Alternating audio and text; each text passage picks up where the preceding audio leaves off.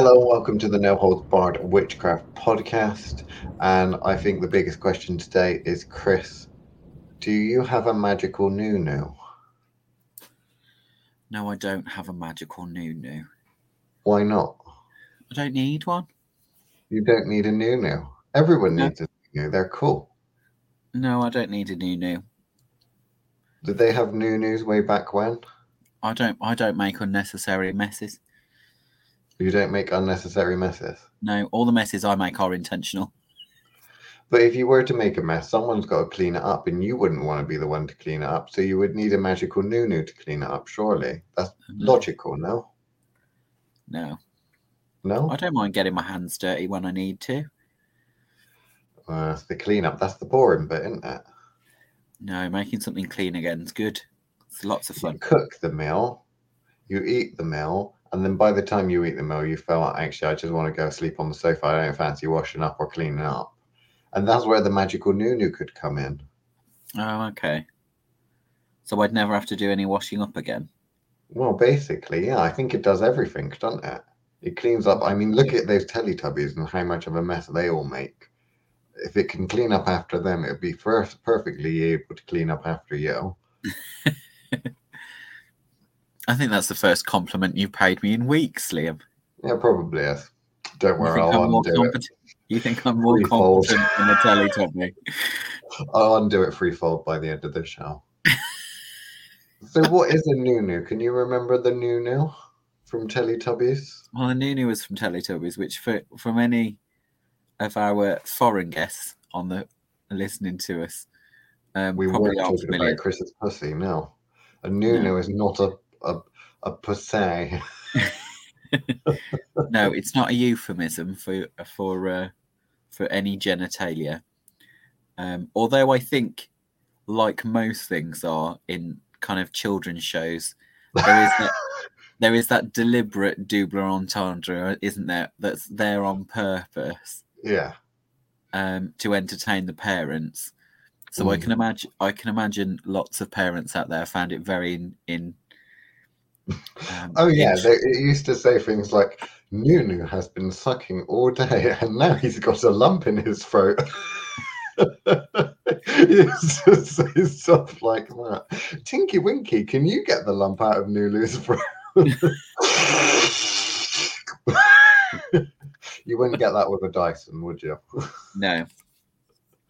Far more efficient.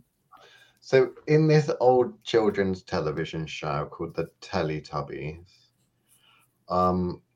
there was this robot vacuum cleaner that was basically modeled kind of like on a giraffe. So it was this big blue vacuum cleaner that was just on wheels. It just used to go around like on its own. It had a face and everything. And this big red ass that used to flash like a light on his bum. It was red or pink or something like that. I think it might have been pink, actually. And then it basically just had this like elephant's trunk with a brush on the end of it. And it just used to go around cleaning everything. So the Teletubbies were very naughty and they'd always make messes and such. And the Noo-Noo would come out and clean everything up, basically. I was thinking whether, you personally, Chris, make magical messes and whether you need something to clean up your magical messes or whether you think there is a benefit to creating or hiring a Noo-Noo to get your magical messes all cleaned up. Because this came up in conversation today when we was doing the mentoring thing. The mental mentoring with someone that was talking about magical messes and energies getting exuded out and maybe stagnant spells and such. Well, I suggested they employ a magical Noo-Noo, but they got the wrong end of the stick, I think. Well, they may have gone for as I just demonstrated. That a Noo-Noo does sound like another name a parent would give to a child's vagina. What other names can you name? There's Cookie. Poon. Cookie? Who calls it a cookie? Cookie. I've heard it actually be called a cookie before. And I've heard a really rather creepy dad refer to himself as the Cookie Monster. Oh. Yeah. That was it. The swimming pool once. That's awful. Yeah. No, the most common, Talking the about most common, mummy's cooking. the Why one do we have to go in why do we have to go in different changing rooms? Because you and mummy have cookies. You have a cookie, mummy has a cookie. I've never seen mummy's cookie. Can I eat mummy's cookie? No, but I'm the cookie monster. That's my job. Oh no, that's It was awful. something along the lines of that. It was years and years and years ago. I were a kid myself. I did not fully understand until I got older. And then I look back and shudder at the things that I used to hear at Speedwell, swimming baths. They closed it down. I'm not surprised. It was clearly a a home for training paedophiles by the sounds of it. Yeah, well, that's public swimming pools for you, isn't it?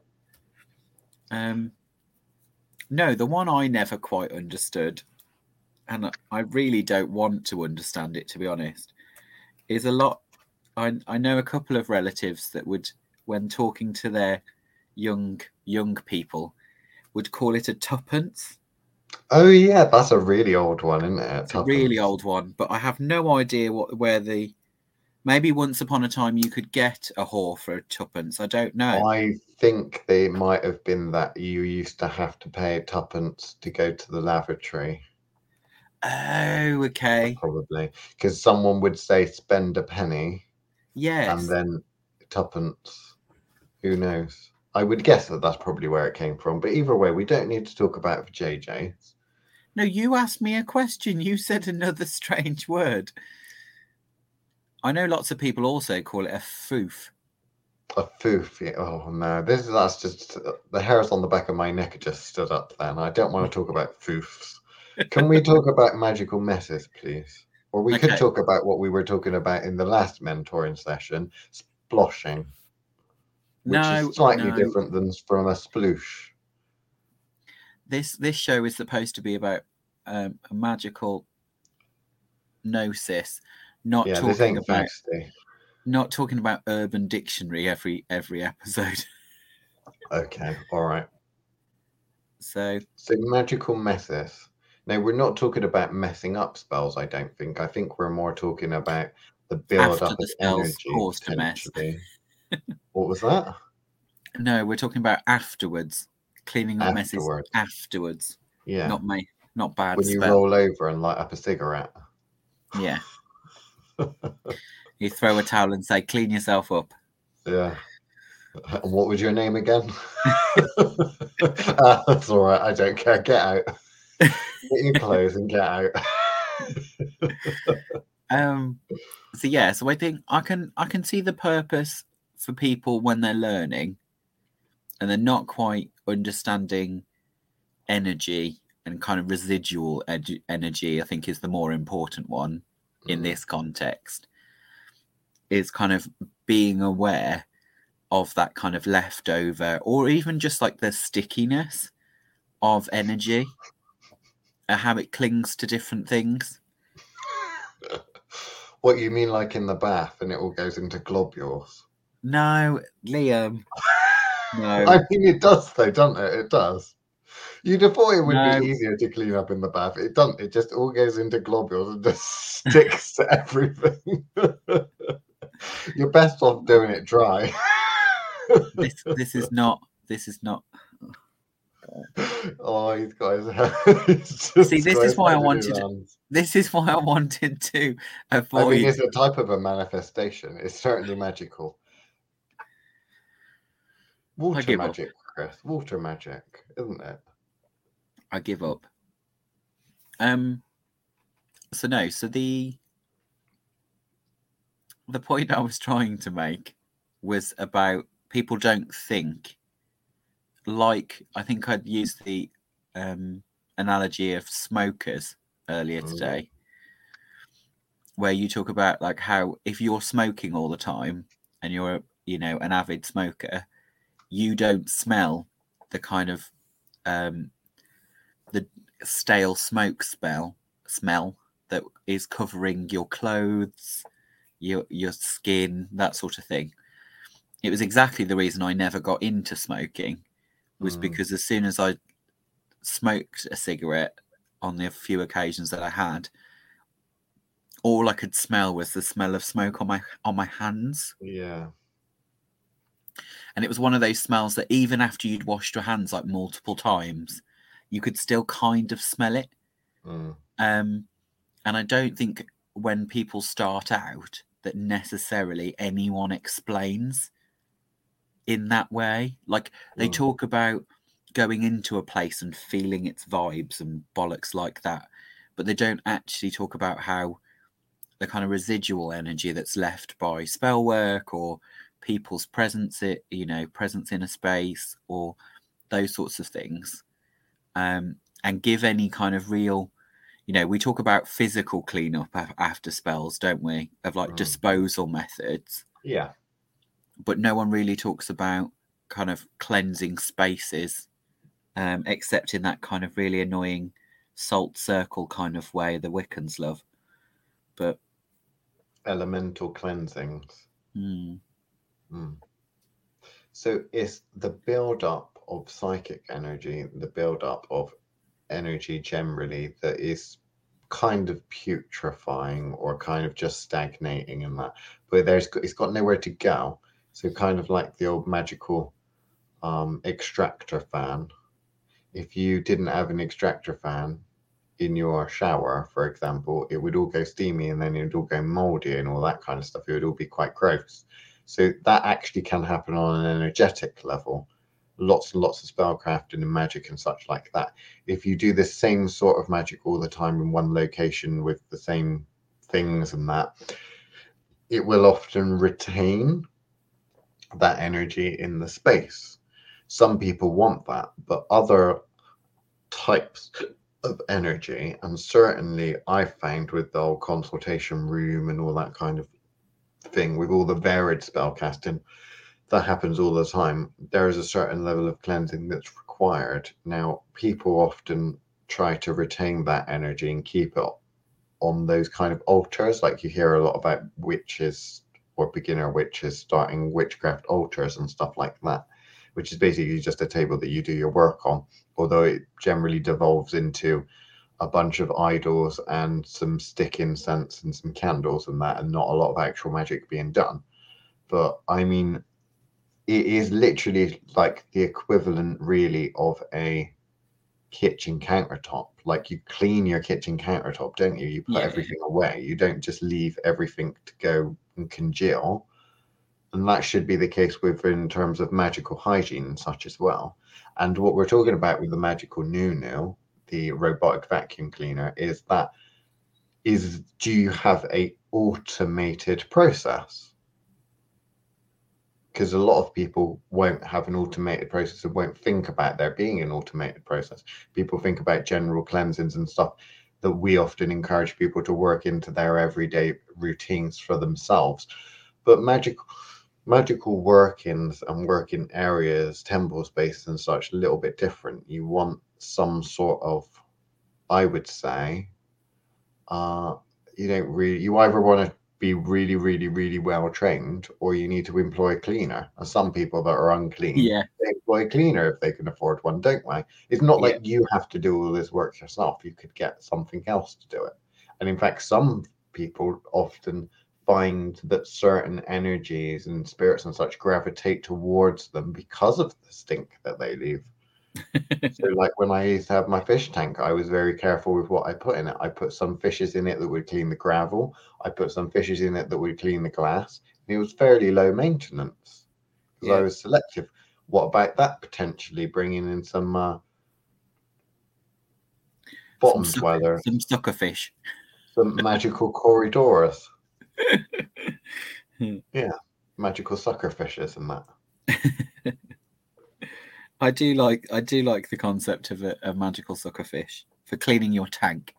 Or you get those snails, don't you, that often turn into infestations. Yeah, snail infestations. Have you ever gone into a magical person's house or a working environment or anything like that and been overwhelmed by the stink and thought this really isn't clean energetically? The most common ones are when I go into small churches. Ah, They generally give me headaches. but that's because you don't like that energy, isn't it? No, often it's the intensification of an energy that doesn't really get used. Mm. So it's that kind of stagnant energy that starts to build up in some of those places. But yes, I've gone into a lot of practitioner spaces, particularly those that do a lot of energy work, Mm. energy healing spaces. What, Because people that work from home, like these people that work from therapy home. people, crystal dildo waving therapists that work from home No, from the spare well, not room. even necessarily those. Sometimes just going into a physio's office, like if they've Ah, got a home office, mm, where they're doing energy work and aren't really aware that they're doing energy work, mm, are then surprised when they start to have bad luck or attract dodgy clients that don't pay, or mm, do you know what I mean? Where they kind of starts to have a knock-on effect to their practice. mm. The other ones is obviously a lot of psychics who kind of attract that saturnine energy, and a lot of dead people that they Mm. just take for granted is just part of their work, Yeah. and they don't think about the energy impacts that has Mm. on them. But a lot of these are kind of like people tend to think of house cleanses and house clearing, whatever you want to call them, as processes for dealing with ghosties. Yeah. But generally speaking, I think It's a lot not of them is often. dealing with the energy of the actual practitioner, Yeah. where they've attracted it in the first place. And you're kind of like, Mm. well, something about this house attracted the ghosties in the first place. And it's not always because they died there or something Mm. like that. It will be that a particular kind of energy, normally psychic remnants, is kind of left over, and they kind of go, oh, there's something going on over there. I went to a house once, and the complaint was that they were experiencing almost like poltergeist activity, and there was one person that ended up getting possessed in that, but it wasn't like a proper spirit that come through. It was just going into some sort of state, and all sorts of weird manifestations and stuff. You went in, and it was like like you go in places and it's really dusty, it gets in your throat. It was kind of like that from a magical perspective, and it wasn't that there was anything innately wrong with the house or any negative spirit or anything like that there. It's just that there was quite a lot of family members there. They had a bunch of kids, mum and dad, and the whole family was quite psychic and Yeah, was of that type or of that ilk that exudes or sweats out a lot of quite heated energy. So a lot of martial type of energy. So what would happen was that all of these people under one house, all fairly sensitive as well, and then literally an energy outpour from all of them, like 5 or 6 of them under one roof.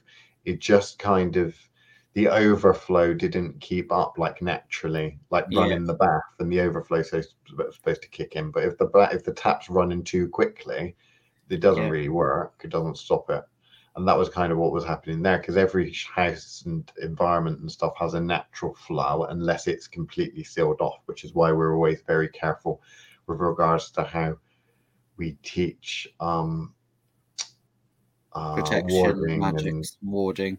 various other things like that, and gridding systems and such, because it needs to be you know maybe you're keeping stuff out, but are you actually keeping everything out, or are you filtering certain things? Is it allowed to move through? What is going on exactly? People don't think about that. You can create a bottleneck as well, potentially, where there is a certain amount of free flow, but then things like get trapped, and that's where your magical Noo-Noo comes in, isn't it? Because your magical Noo-Noo, if you were to create something like that or get a spirit or something like that, is not like a spell or something like that, because you think about spell work and stuff that you might need to change. So maybe that someone who likes candles creates candles which sucks in energy because it sucks in the air in the room, essentially. So there is a certain amount of airflow being generated by a candle and such. Or changing flowers so that they absorb in stuff, and then they might change their flowers every week or something like that. Chuck the old ones out. Anything like that. You could potentially use all those sorts of things, but obviously that is something that you need to maintain. Whereas the whole magical Noo-Noo spirit side of things, the good thing is that it potentially, if it's set up and it understands, it has autonomy to be able to clean up when it feels it needs to clean up, to feed on something that it needs to feed on, and then leave other things alone. I mean, you can talk to our friend Lady Poison about what it's like to have a really shit cleaner. Because a good cleaner is one of those people that you should never even notice, because they do their job so well that you only tend to notice when maintenance staff and cleaners don't do their jobs. Because that's when you think, why is that light not working? It hasn't been working for fucking ages. Or why is the toilet blocked? Or what's going on here? You think you only notice that sort of thing when there's something wrong. Yeah. Otherwise, you wouldn't notice it if they were doing their job properly. And that's where a magical Noo-Noo can blend into the background and potentially work as to a certain extent, a type of protection as well, potentially.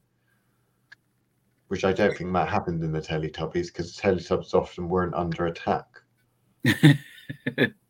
I mean, they did very often have fully grown men in them, but oh wow. Well, they did. I mean, it was people dressed up in a suit, weren't there? Like Barney. Wow. Well, the amount of men that have been in Barney. Barney was a purple dinosaur, by the way. Yeah. It's just not going to let us. I know a lot happened with the BBC that's been uncovered recently, but I don't think we need to make it a regular addition to the show. Okay, Liam. Well, we'll just make it this one episode then. What, we're going to make this? We need to rename this the Gary Glitter Show. I was going to call it 80s. Oh wow. That was the 80s, wasn't it? It was all the 80s. It was all these TV presenters that did children's TV shows in the 80s, and they were all like pedos and shit. Wow. Apparently, at least the Magical Noo-Noo was a genuine robot. It didn't have like a man or someone in it. At least I presume it didn't. There was someone inside the original R2-D2, wasn't there? Yes. Yeah, there was a little man inside that.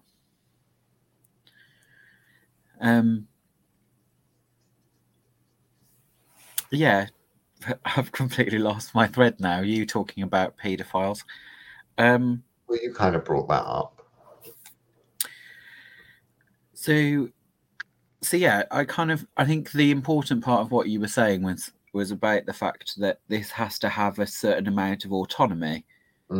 It's going to need to, so not so much as it needs to have necessarily a personality, or you're not going to have to build a soul for this, but we are talking about it being an automated process, so that when leftover energy is there, I suppose the best version of this would be, because you're not wanting it to just necessarily just store it, are you? You're wanting it. It needs to be a catch and release program where it keeps it, and then you choose what you want to do with the energy. In which case, you're going to want it to kind of neutralize it as it's catching it, or you're wanting it to power something else automated.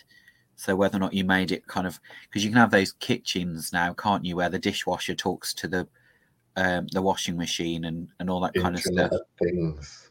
Yeah, which is a terrifying thought in my brain, but because surely someone's still got to empty the dishwasher, regardless of whether or not it's talking to the microwave. No, but like the fridge and stuff like that has cameras in, and it will actually, like, if you link it to your Amazon account and stuff, it can reorder things for you. Oh, okay. There was one toaster, right? It was an actual toaster you could buy, and it would basically print onto your toast in the morning the weather forecast for the day. Wow. It would like do a rain cloud, or it would do like sun and all that sort of stuff. And I'm like, seriously, what is the point of that? What is the point of that? Particularly if you're just going to end up putting like jam or something on it. Well, surely, rather than waiting 2 minutes for it to cook, you could just look out the window, couldn't you? Well, I mean, there's the weather forecast for later. It depends how many slices you're gonna have, I guess, doesn't it? Like, Um, also, I don't trust the weather forecast enough in order to actually waste time having it printed on my toast. Well, I don't really have toast, so you know. The thing is, I can't, and I bet this will be completely wasted on you because I bet you never watched it. But I grew up watching Red Dwarf, which was a sci-fi comedy, and they had a talking toaster in that in one of the episodes. And it was talking where they upgraded its IQ, so that it could do something weird. I can't remember what, but it was I don't want to be a toaster anymore. Stop talking. It goes, all you want to talk about is toast, and it's like, well, I am a toaster. I toast, therefore I am. It was brilliant. Anyway, yeah, the idea of having household implements with AI in them is not something that particularly interests me at all. So, but I could see the point as to why you would want this particular spell to be at least kind of self-initiating, even if you have to go out and empty it, like you would the Hoover, I guess, once it's full. I don't actually have a magical Noo-Noo, and I don't have like an automated process. What I tend to have, because a lot of spell stuff and that will have a beginning, middle, and end, or I'll just work purely energetically. So in the physical realm, I don't really have anything like that. The closest thing I think to a general like disposal and getting rid of energies is I actually have a cauldron that always sits on my desk, and I always put things in it that are bits from spell casting and that kind of thing, and I chuck that in there, and it ends up getting burnt when it gets to the top.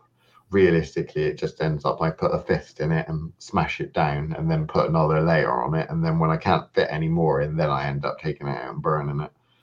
But that's nice, and it's always interesting to see the various things like go up in smoke that you've worked on in the past month or so.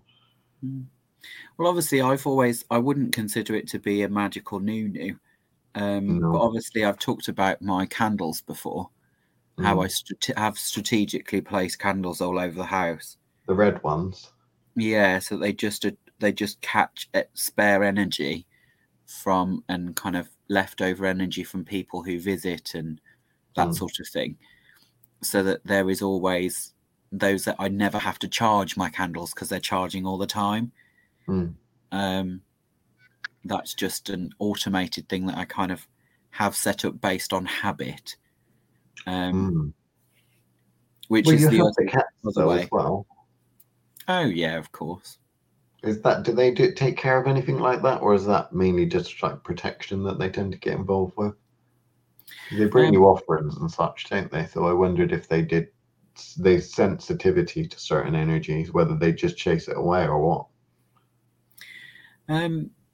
There's a certain amount of warding they're involved in, but the main thing they're designed for is the same way in which temple cats are. They're designed for being vessels when necessary. So it allows me to have an ongoing conversation with an entity, obviously pre-approved ones, of course. But that's kind of the process they're for. I suppose naturally they probably do take care of certain, just by the concept of a cat, and like you say, killing vermin, that sort of thing, are designed deliberately for keeping out disease. So you could augment a animal or a pet potentially for that, because there's talk about familiars and such like that, with familiars, people referring to their pets as familiars and stuff, which is not really the case because they're not shape-shifting spirits. They're actually corporeal animals, aren't they? So they're not really familiars, but you could potentially use a animal or a pet or something like that to aid in that sort of thing, as long as it hasn't, you know, you're not considered tampering with your pussy. Oh, I knew you would go there. That's because you're psychic. No, also from the basis that she's trying desperately to get on the table, but there is no room for it to be on my desk. Oh. Because I was in the process of processing all that eucalyptus. Have you decided what you're doing with all your eucalyptus yet? There's a few different things planned. So are you literally just drying it out and jarring it up? Or are you going to oil it or anything? I'm going to try and do all of the above, I think. But that's because it's now a steady supply. So you've got enough of it. So I'm hoping every time a batch comes, every couple of months, I'll probably be able to do the thing that isn't done, if that makes sense. But yeah, I'm probably going to use some of it for tea. And my new program of cleansings. So not for me personally, but potentially for the shop. So yeah, teas and stuff. And then my hope is that I might be able to sweet talk a friend of mine to process some of it for essential oils with her commercial distill. Have you used eucalyptus a lot before, magically speaking, or not really? No, I'm fairly new to it. I've used some of it because it's not indigenous, and you know what I'm like. I'm a bit of a stickler for using things that I can actually get hold of, and not have to wait for something to be delivered. Which is why I'm always talking about going for a walk. Yeah. I like things to be kind of available to me if I was so to need them. And as we don't really have the climate, or at least, you know, I didn't think we did, without the help of greenhouses to grow eucalyptus, really, I didn't think it would naturalise here. So I'm kind of blown away that these friends of mine are able to grow them in their garden. They do wrap them at Christmas and stuff when the frosts come. Right. Like they are wrapped until about now, when they kind of unwrap them in the new year. But they're huge. Like I just can't get over, like, I've got some eucalyptus growing in the garden. I've been working with it for the last couple of years. But it's not taken in the way that theirs has. And like I said, I assume part of it is because, you know, he's a Kiwi. So what's a Kiwi? He's from New Zealand. Yeah. I was just saying that because people might actually think that he's a Kiwi. You're talking No, to fruit he's again. not a little bird. He's not a little bird. So yeah, so he's a Kiwi. So he, for whatever reason, him and his partner, who's a friend of mine, they've grown these from little plugs.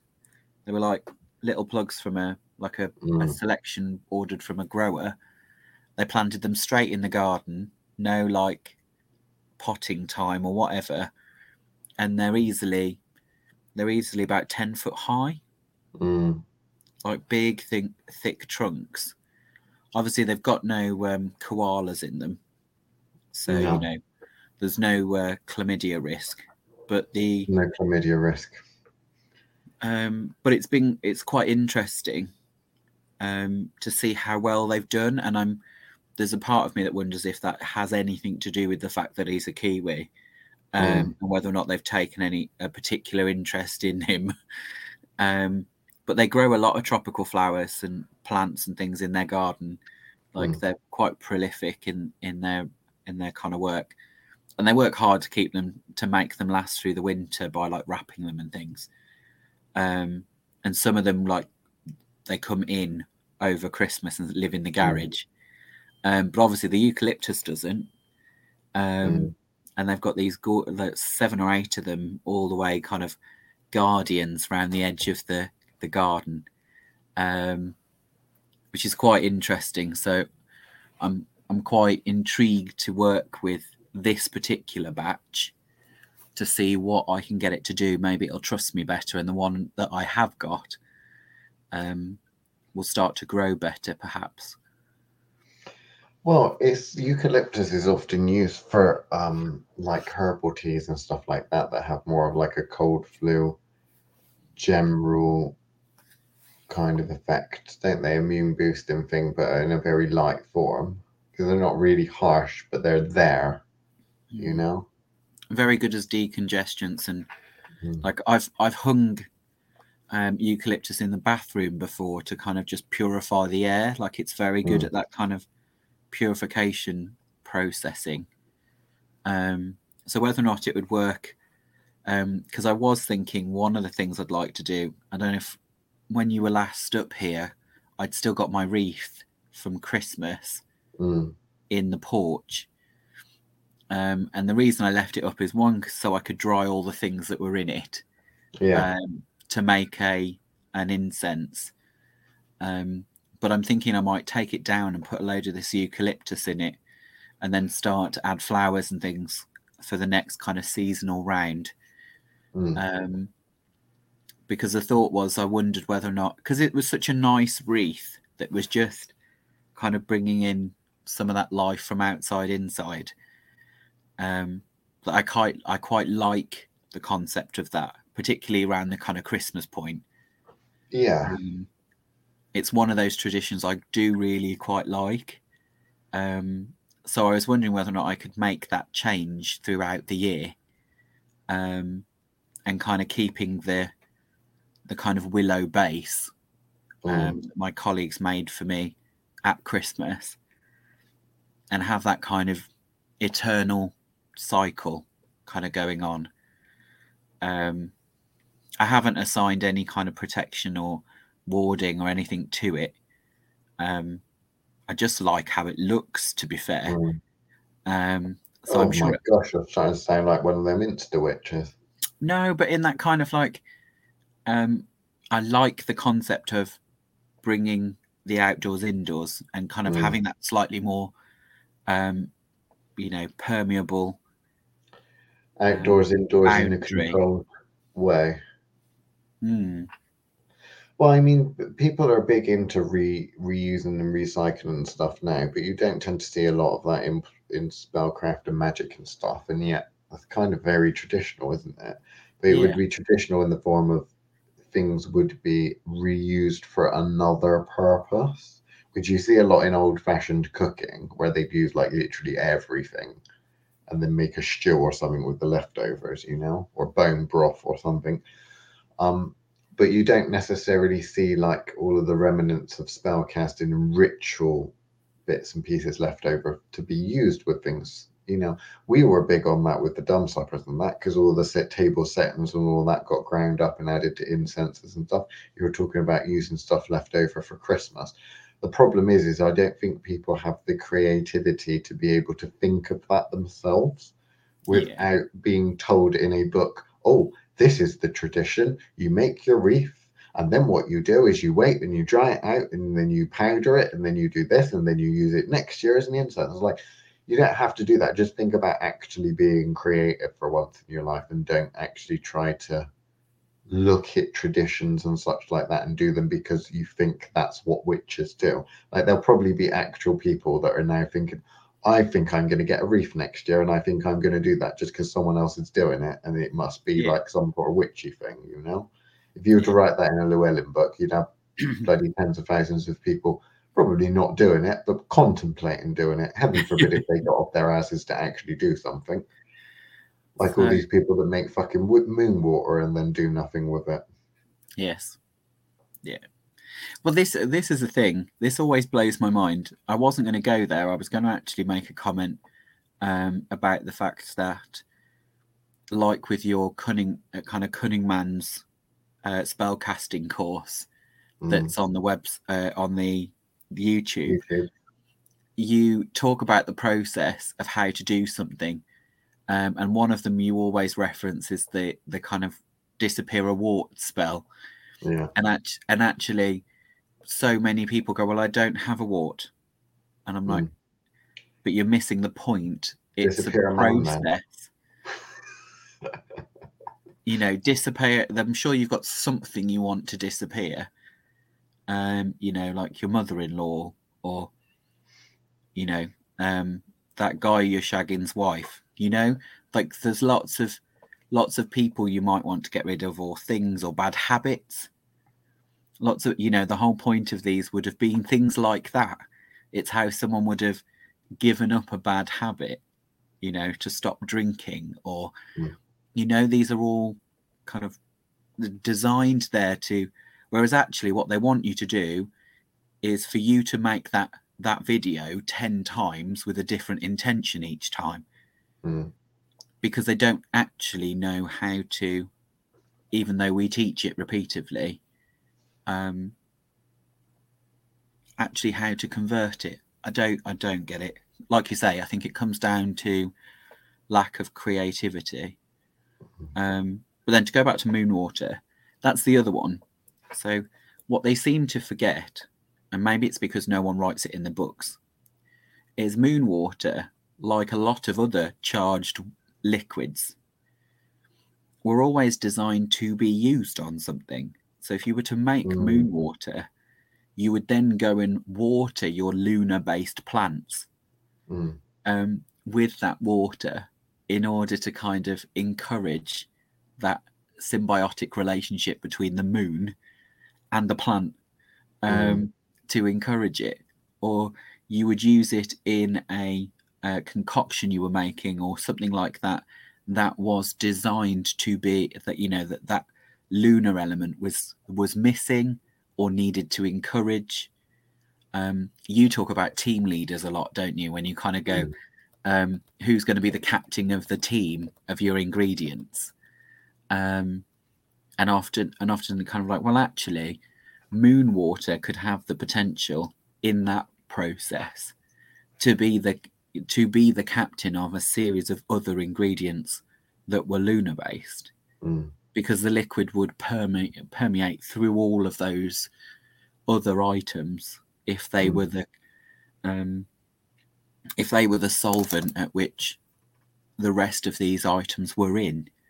But no, people just aren't creative, which in some ways makes no sense, Liam, because so much effort is gone into making spells look pretty now. Yeah. In the life of the Insta Witch, but they don't necessarily get as creative with the process. But is that because of words such as sympathetic magic and representational magic, where they think the only part of it is just purely, well, it's all about intention, isn't it? It's all about, I like the look of it, that's how I want to do it, so I'm going to do it, as opposed to actually working with the ingredients themselves in any way, shape, or form. Yeah. But no, I mean, there's a lot of people that talk about and squabble over how Moonwater is even made. Like, there'll be some idiots that put a jar of water out and just leave it outside in the garden for Moonwater, and then they'll pick it the next day. And I'm kind of thinking, well, you've left the jar of water out from the tap or something for one night. There's literally like puddles in the potholes in the road that have been marinating out there for fucking weeks. Yeah. You know, or like the lake or the pond or something like that. It's like literally there's like so much water that's seen the entire moon phases, and you're thinking you're going to go and get that. Other people would say like, oh, well, you need to put the moon water out there, but the moon needs to be reflected in the water, i.e. you need to use a mirror to reflect the moon's light, or the light that gets reflected from the sun to the moon and then down to earth into a mirror and then into the thing, which I've also thought that I don't really get that. It makes no sense to me. What made the most sense to me, which is the only sort of Moonwater that I'd probably end up thinking of doing it, and it would be primarily about the journey, is to go and find a large expanse of water, because the moon quite big and the expanse of water quite big, and to get to the moon's reflection, which means you might need to wade into that water to actually draw some of the water that the moon is being reflected into, i.e., you walk to the pond, look up, there's the moon, look down at the pond, and the pond's reflecting the moon. And then where the moon is in the pond, you get some water out of it. There's this whole journey in that where you're actually wading into the unknown, into the magic or water, the in-between, that liminal space that is, you're kind of walking on land, but at the same time you're in some kind of etheric, watery, and we all know the element of water, how great a portal it makes. And how great it is it's seeping through portholes. They're left open. Yeah. But there we go. I think that's what's always confused me with it, because my understanding of moon water has always been at the point it was collected. Not leaving water out, charging in an energy foot. Like your overnight oats. Confused me. So charging your own overnight oats in the windowsill. Yeah, I just for your morning breakfast, because the moon's really good in the morning, isn't it? Like, do you know? But then I've always struggled with the idea of collecting anything moon related. In the sense that surely if you wanted an energy source, you're going to go with the solar one rather than the reflected solar. Yeah, I mean, it comes to what you're trying to attach, and because things like when you're trying to do spells and you're wanting to retain energies but then mix them later. So like when you get chemicals and stuff, or like when you have to mix two together, or you need to go and you get one of those, those pre-made curries where you've got the jar and then it's got the powder on the top and it comes separate, but then you're supposed to combine it. It's a case of if you were doing a working that was going to take place, or a ritual that was going to take place over several days or something, then you want a solar component, you want a lunar component, you want all these different components, but you might only want to do that ritual in one go. You might not want to do a little bit in the daytime, do a little bit in the nighttime, all that kind of thing. So you could bring that lunar lock energy, tie it to your spell, do it during the day, but just do the lunar water, or anything like that. I mean, it depends on how you want to work, but by all, you can work how you want to work, but there are some things that need to be addressed. The first of those things that by all means do what you want to do, but it needs to work is the first thing. Not work sometimes, not potentially work. It needs to actually work, actually be reliable, right? And the second thing is probably a good idea if you know why you're doing what you're doing and not just doing it. I mean, there is a certain something to be said for experimentation, for experimenting with things and you don't know the outcome. But I would say you should at least be able to comprehend in some way, shape, or form why you're doing that thing. Even if you've done a ritual, you're doing a ritual from a book or something like that, or seen it from somewhere from a culture or something, you should be thinking about what your personal thoughts are. We don't expect complete beginners to understand how magic works, but we always ask them, like, how do you think it works? How do you think a charm bag would work? I don't know. Well, just think. You must have seen like films and stuff like that. You have some sort of working idea of how you think magic might work. Well, I think it's all about this ingredient, or I think it's all about the symbology is here, or I think it's all about such and such, They already have some idea in their mind over how they think something could work, but they're normally unwilling to share it, either with themselves or even contemplate how something works. It just boggles my mind. I don't really get it. Because you can't rework afterwards where are you learning, if you're thinking, I think this works in this way, I'm going to do it. Did it work the way I think it should have worked? Did it work at all? And then you can go back to the old drawing board. You've got something that you've started with a hypothesis that you're then trying to prove or something. But there we go. We only got 10 minutes left. We don't want it to evolve into being nasty about neo-pagans and such. No, but I think what's important is that we go back, going back to what we were saying, what we were talking about earlier, is that it's getting to that other side of the spell, and that kind of disposal aspect where lots of people think about the process of getting rid of ingredients. They don't necessarily, even when they are practitioners who do a lot of things in the astral, and they're bringing certain energies in, building that block, building that process, making those things happen. Where are they expecting that energy to go that's left over? If they pulled in more energy than they needed, have they thought about the concept of, is all of that going in, and you didn't miss any?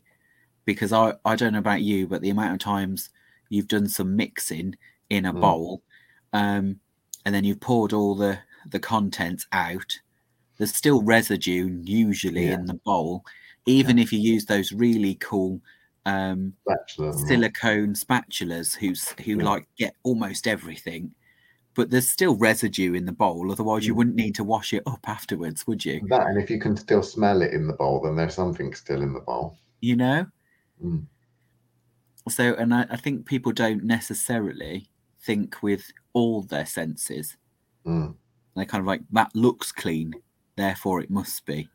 Whereas like you say, if you can still smell it. Yeah, I mean, that it's interesting actually, because there's something to be said for that, because when you look at really ancient cultures, there's a lot of repetition. So it might be a sacred stone or a sacred place that the same ritual of rite of passage or things like that would be done. So that would retain a certain energy. But when we get into more modern times, when we're experimenting and venturing into places and trying things that we've never tried before, how far do you need to go with cleansing and clearing and cleaning and stuff like that? Because if you go back to like the Victorian era and that, they weren't the most hygienic, were they? You'd go along the streets in the baker, they might have like creepy crawlies and that crawling in with all the bread and all that sort of thing. Did they really do the hygiene thing? Did they have a dozen different chopping boards for chopping things up? Cross-contamination and such. I mean, did that mean that sort of stuff wouldn't have happened? Would there be a price to pay? Potentially, because hygiene is like an actual thing, even though back then they probably had slightly better immune systems than we do now. But there would have been some issue. I mean, look at the fucking plague, for fuck's sake. But magical is about the energy there. The more subtle the energies you're working with, the more clean essentially this space needs to be. If you're working with strong energies and there's a remnant there, it's going to get carried up or carried away with it. It's literally like if you've got a candle in the ring, the candle's probably going to get snuffed out quite easy. If you've got one drop of poison and you drop it in the ocean, the chances are, well, actually, it's not going to make a huge amount of damage. Or you're not going to really be able to, it's just going to, dissipate.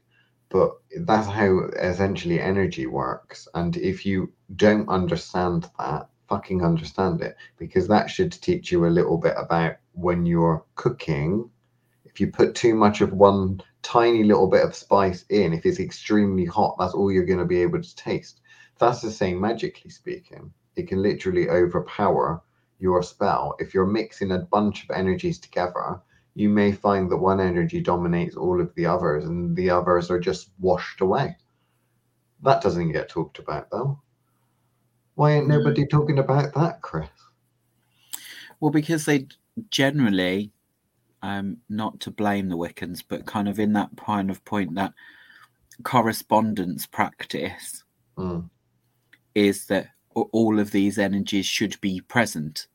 Right. So they're used to being told 1 egg or 2 eggs and 250 grams of butter or something.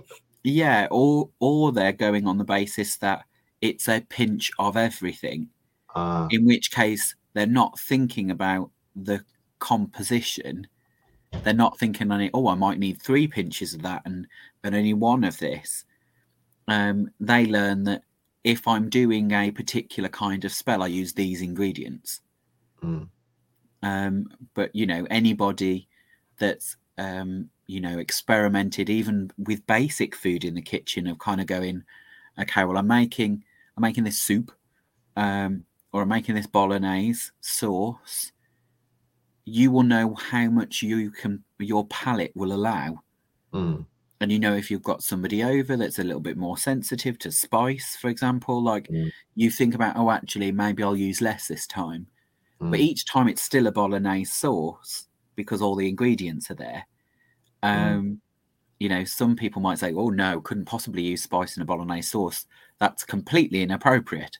But I'm one of those people that I like heat and I like spice.